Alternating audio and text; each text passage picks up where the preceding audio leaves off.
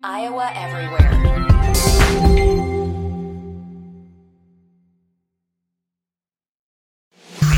Ready, Hawk fans? Jon Miller is going in-depth with analysis and breakdown, answers, insights, and a look ahead to next week. It's Hawkeye Sunday with Jon Miller, only on Iowa Everywhere.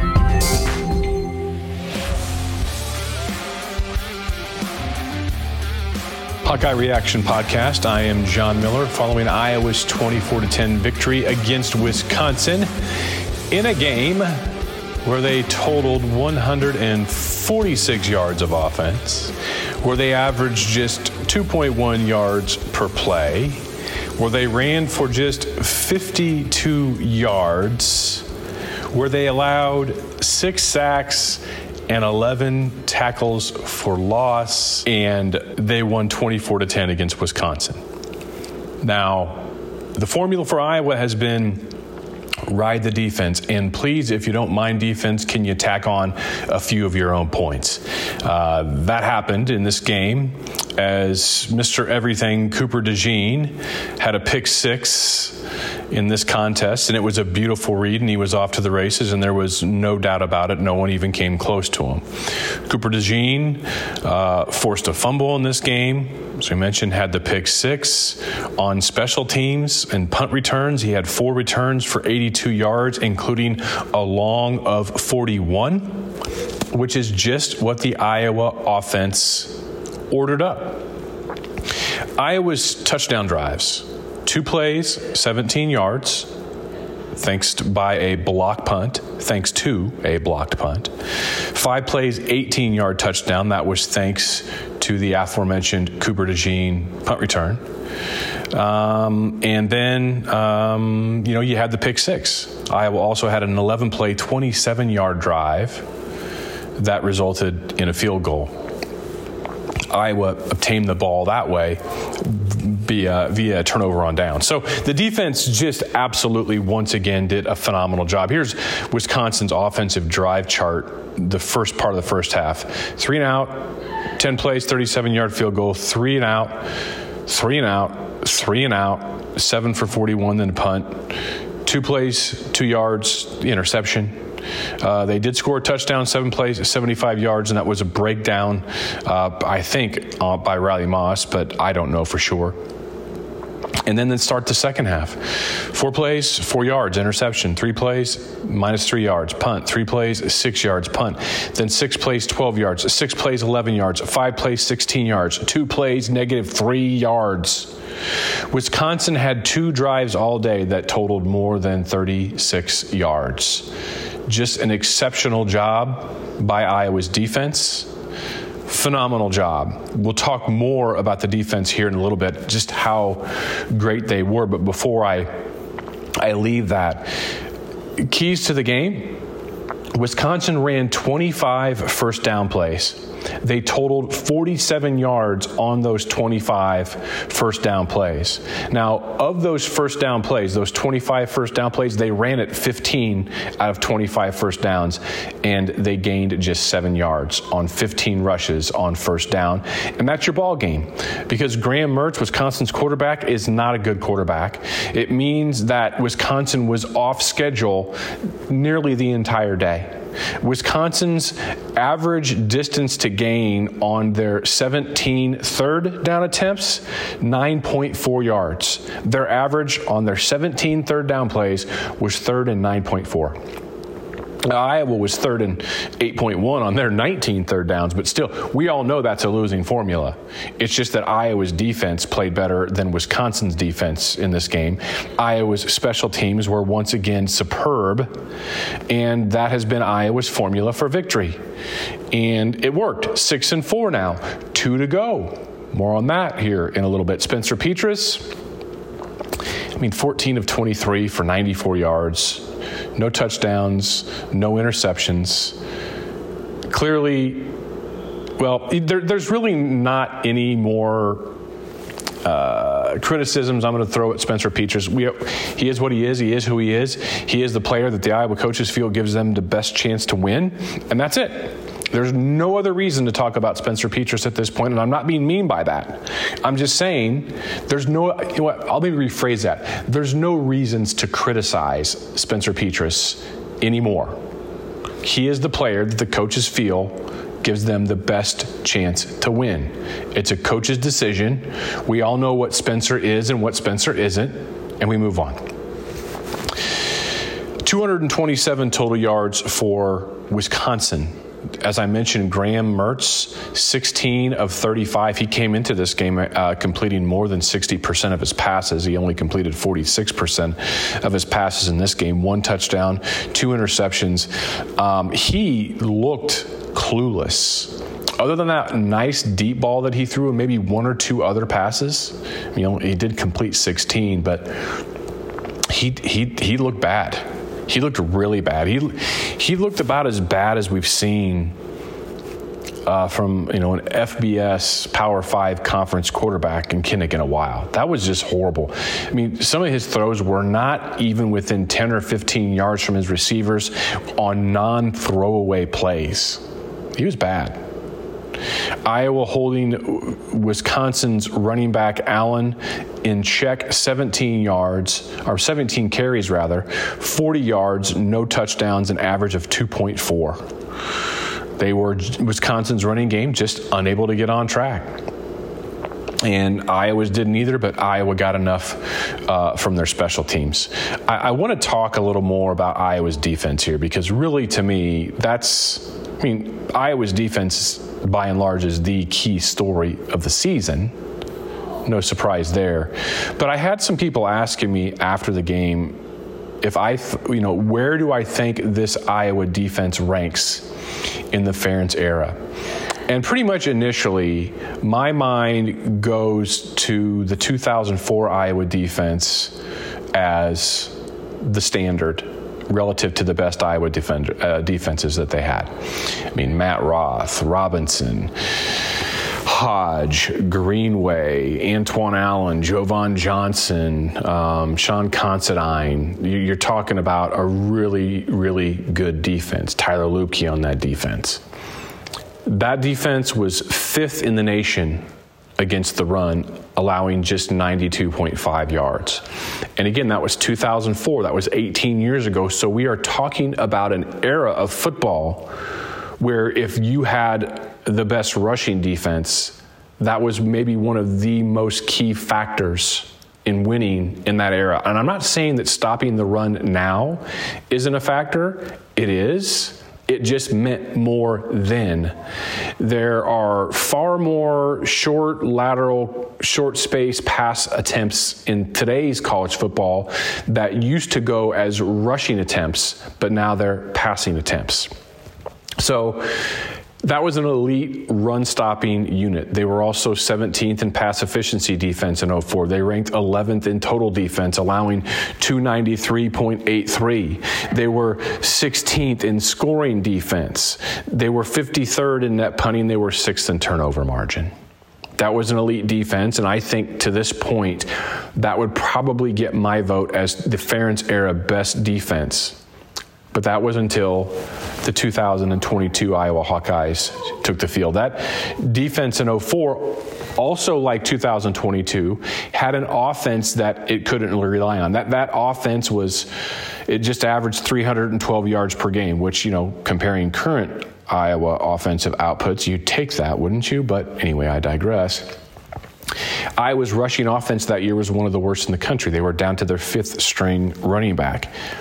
That team gave up over 500 yards at Arizona State. And that team got waxed against Michigan to be 2-2. And they did not lose again. An amazing season, an amazing coaching job. Is there any Iowa defense in the Kirk Ferentz era that can challenge? I think yes is the answer to that, and I think it's this year's Iowa defense. Iowa's defense is averaging 3.81 yards per play allowed. That is the best in college football. The next best is 3.99, and that is Michigan. Michigan joining the ranks of teams allowing less than 4 yards per play. It's an exclusive club because it's Iowa and Michigan. And the difference between 3.81 and 3.99 is significant. That's a significant difference relative to, one over the other. I'm not saying that, Iowa's exponentially better than Michigan's defense. Michigan has a really good defense. Iowa's, I think, is better. But 3.81 yards per play. And as I tweeted out on Saturday, the story actually gets better for this Iowa defense. The last team to allow under 4 yards per play was 2017 Alabama at 3.99. No other teams in 2018, 2019, 2020, or 21, no other defenses allowed less than 4 yards per play. Iowa is at 3.1, which leads the nation. Then you have to go back to 2012 to find the next team that did it, and that was Florida State at 3.85. Still not as good as Iowa's current 3.81. Now, 2011 Bama, you have to go back a little farther. They were at a mind-blowing 3.32. So this Iowa's defense is doing things that haven't been done in 6 years of college football relative to yards allowed per play, which is a much better metric to use to look at a defense from the macro than is total yards allowed per game because of style of play. I think Iowa's defensive line is deeper than any other defensive line of the Kirk Ferentz era relative to players that can come in and contribute at an all-conference level. When by all-conference, I mean first team, second team, honorable mention. I think Iowa has at least 6 of those players, 6 of 8 that play at that level, at least. And that's incredible. I think Jack Campbell's the best linebacker of the Kirk Ferentz era, and I love me some Abdul Hodge and some Chad Greenway and some Pat Anger and some Josie Jewell, but Jack Campbell's the best. I think Iowa, debatably or arguably, has its best cornerback tandem of the Kirk Ferentz era in Cooper DeJean and Riley Moss. You can try and debate others. It's a fun debate, but they are absolutely no worse than in the debate, and it's a short list. And that, Merrifield and your safeties are good. They're really good. They're playing at least an honorable mention all-conference level. Seth Benson is an all Big Ten linebacker. Justin Jacobs, if he was healthy, is absolutely an all Big Ten linebacker caliber. So I not only do I think this defense is loaded with NFL talent, they are playing as connected front to back as any of Phil Parker's or Norm Parker's defenses during the entirety of the Kirk Ferentz era. Iowa's 5th in scoring defense in the country, which is all the more impressive considering that Iowa's 90th in time of possession, and that means the Iowa defense is out on the field more than past Iowa defenses. They're gassed, and they're still elite in yards per play allowed and scoring defense. None of Iowa's 9 opponents this year has gained more than 361 yards. That's the most Iowa has allowed this year, is 361 total yards. And that was Rutgers, ladies and gentlemen. It was not Ohio State. It was Rutgers. Ohio State had 360. And frankly, yes, Ohio State scored 54 on Iowa, but that defense deserved a better fate. If they had an offense that was just competent, I don't know that Ohio State scores 30 that day. And Ohio State leads the nation in offensive yards per play. And I think it's at like 7.6 or something like that. And that includes only getting 360 yards of total offense against Iowa. And their 7.6 leads the nation with I guess for them, a dud of a performance. They were at 5.8 yards per play against Iowa. Iowa's defense makes the other team play worse every time out. That is a win for Iowa. Sometimes it's a plus advantage. meaning Iowa's defense is just so much better than the opposition's offense. That was the case yesterday. Surprisingly, it turned out to be the case against Purdue. I didn't see that coming. And that's, again, we're talking about a number of elite offenses during the entirety of the Kirk Ferentz era, presided over by Norm Parker and Phil Parker. And folks, I think it's the best. I absolutely think that it is the best. Here's another interesting statistic. Iowa is 6-4. Nobody's going to, build a statue to commemorate this season. But when you look at the other 15 or so teams that are at the bottom of the country relative to scoring offense, like the bottom 15, Iowa's in the bottom 15. Iowa's 124th out of 131st. When you look at the rest of the teams that are like in the bottom 15 or so, none of those teams have winning records. You have a lot of 2-8s, 1-9s, 3-7s, 4-6s. I mean, what we're seeing is not regular, not normal. Granted, none of us wants to live through a season like this where the offense.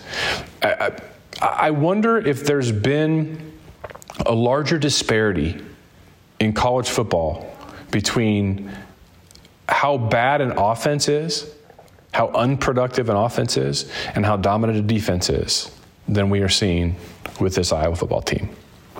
I hope we don't have to live through something like this again. But now the attention turns to the pig. Minnesota is a very good defense. Minnesota has one of the best defenses in the country. How good is the Minnesota defense?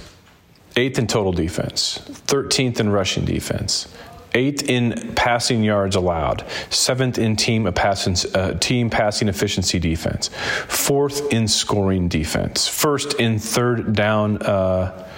That's their offense is 1st and third down conversions, but third down conversion percentage, they're 25th. I'm sorry.